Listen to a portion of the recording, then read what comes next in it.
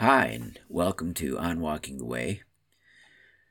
The article this week is called Compulsion, Coercion, or Follow Me. I've been trained in multiple techniques of evangelism over the years, and although I'm not a gifted evangelist, I try. It has become clear to me over the years that my work and gifts function a lot better in the second wave than the first.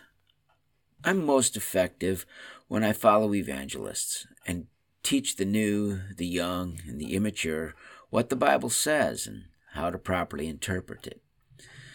My goal is to teach them how to read it through the eyes of the author and the original audience, and then to apply that truth today.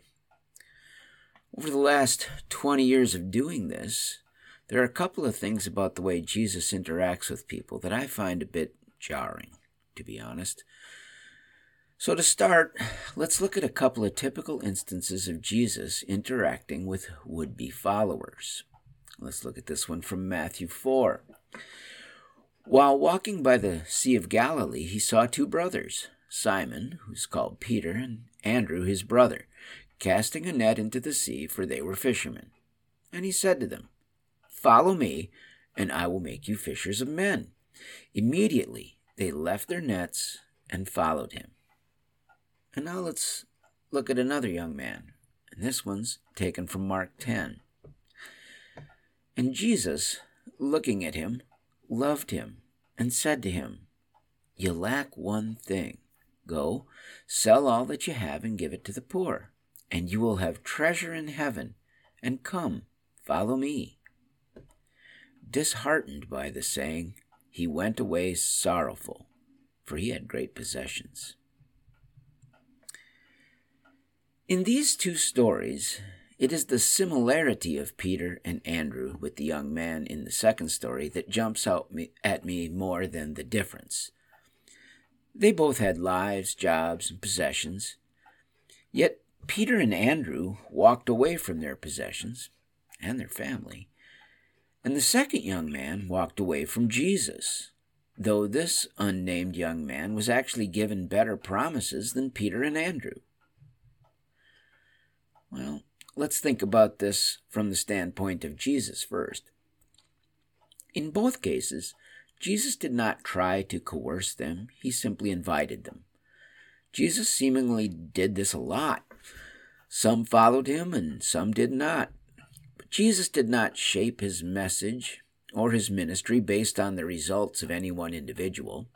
He obeyed his Father, he spoke the truth, and walked on. People either followed or walked away. As a teacher and a missionary, this is challenging. So many forces are constantly trying to push you in one direction or another. You have literal crying needs on the one hand, constantly tearing at your heart.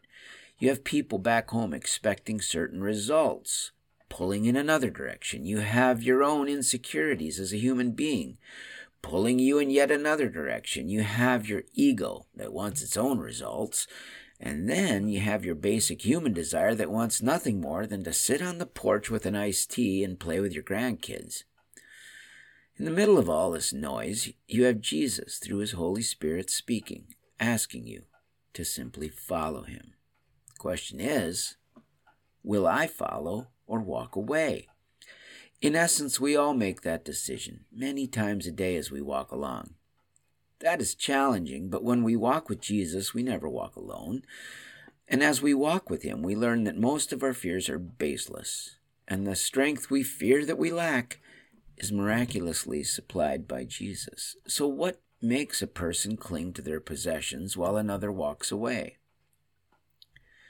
Truthfully, only the one being asked to follow can really answer that question. Are rich people really more attached to their possessions than poor people? I don't know. I've never been rich. But I have been poor, and I don't remember any urge to dump what little I had. So, I don't know. So what is it really that holds us back? Is it the urge to control our own lives? Well, that feels more likely, if I'm honest.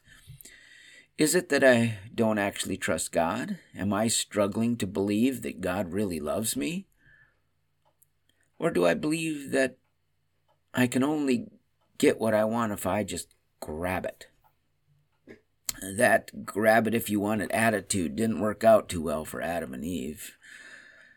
Life at its core, though, really is that basic. The choice is the same as it has always been, ever since Eden. Trusting God's love, or walk away and try to grab it for ourselves. My first point was personal and individual. My second point is more about our collective ministry as the body of Christ. As the body of Christ, we are the physical manifestation of Jesus on the earth today. What is our message and our method? Is it the method of Jesus? It should be, if we are his body. Do we demonstrate the truth and invite people to join us, or do we threaten and coerce? Do we look for ways to demonstrate the love of God, or do we look for ways to demonstrate our political power? Do we point to Jesus as the answer, or do we point to the government as the answer? God's power or human desire and effort? Put in these extreme terms, these questions may not even seem fair, but is this extreme? Or is this fairly accurate?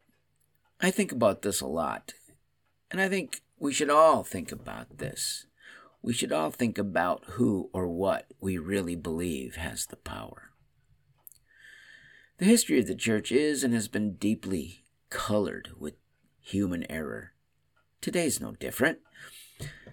However, throughout history, there have always been those that simply follow Jesus, loving each other, showing the love of God to a world that does not know what love truly is, and then inviting others to follow along on the way of Jesus. The body of Christ has succumbed to the temptation of using compulsion and coercion many times in its past, using fear or threats or co-opting political power to get people to comply. Sometimes well-intended, and sometimes, sadly, not. All of those times are black eyes for the body of Christ as we look back. We must follow, and as the current body of Christ, we must demonstrate the reality of the kingdom of God and simply invite people to join us, just as Jesus did. Some will follow, some will not, and we need to be okay with that. We need to learn to trust God with the outcomes of truth and our love. Jesus is the Prince of Peace. To follow him is to follow in his ways.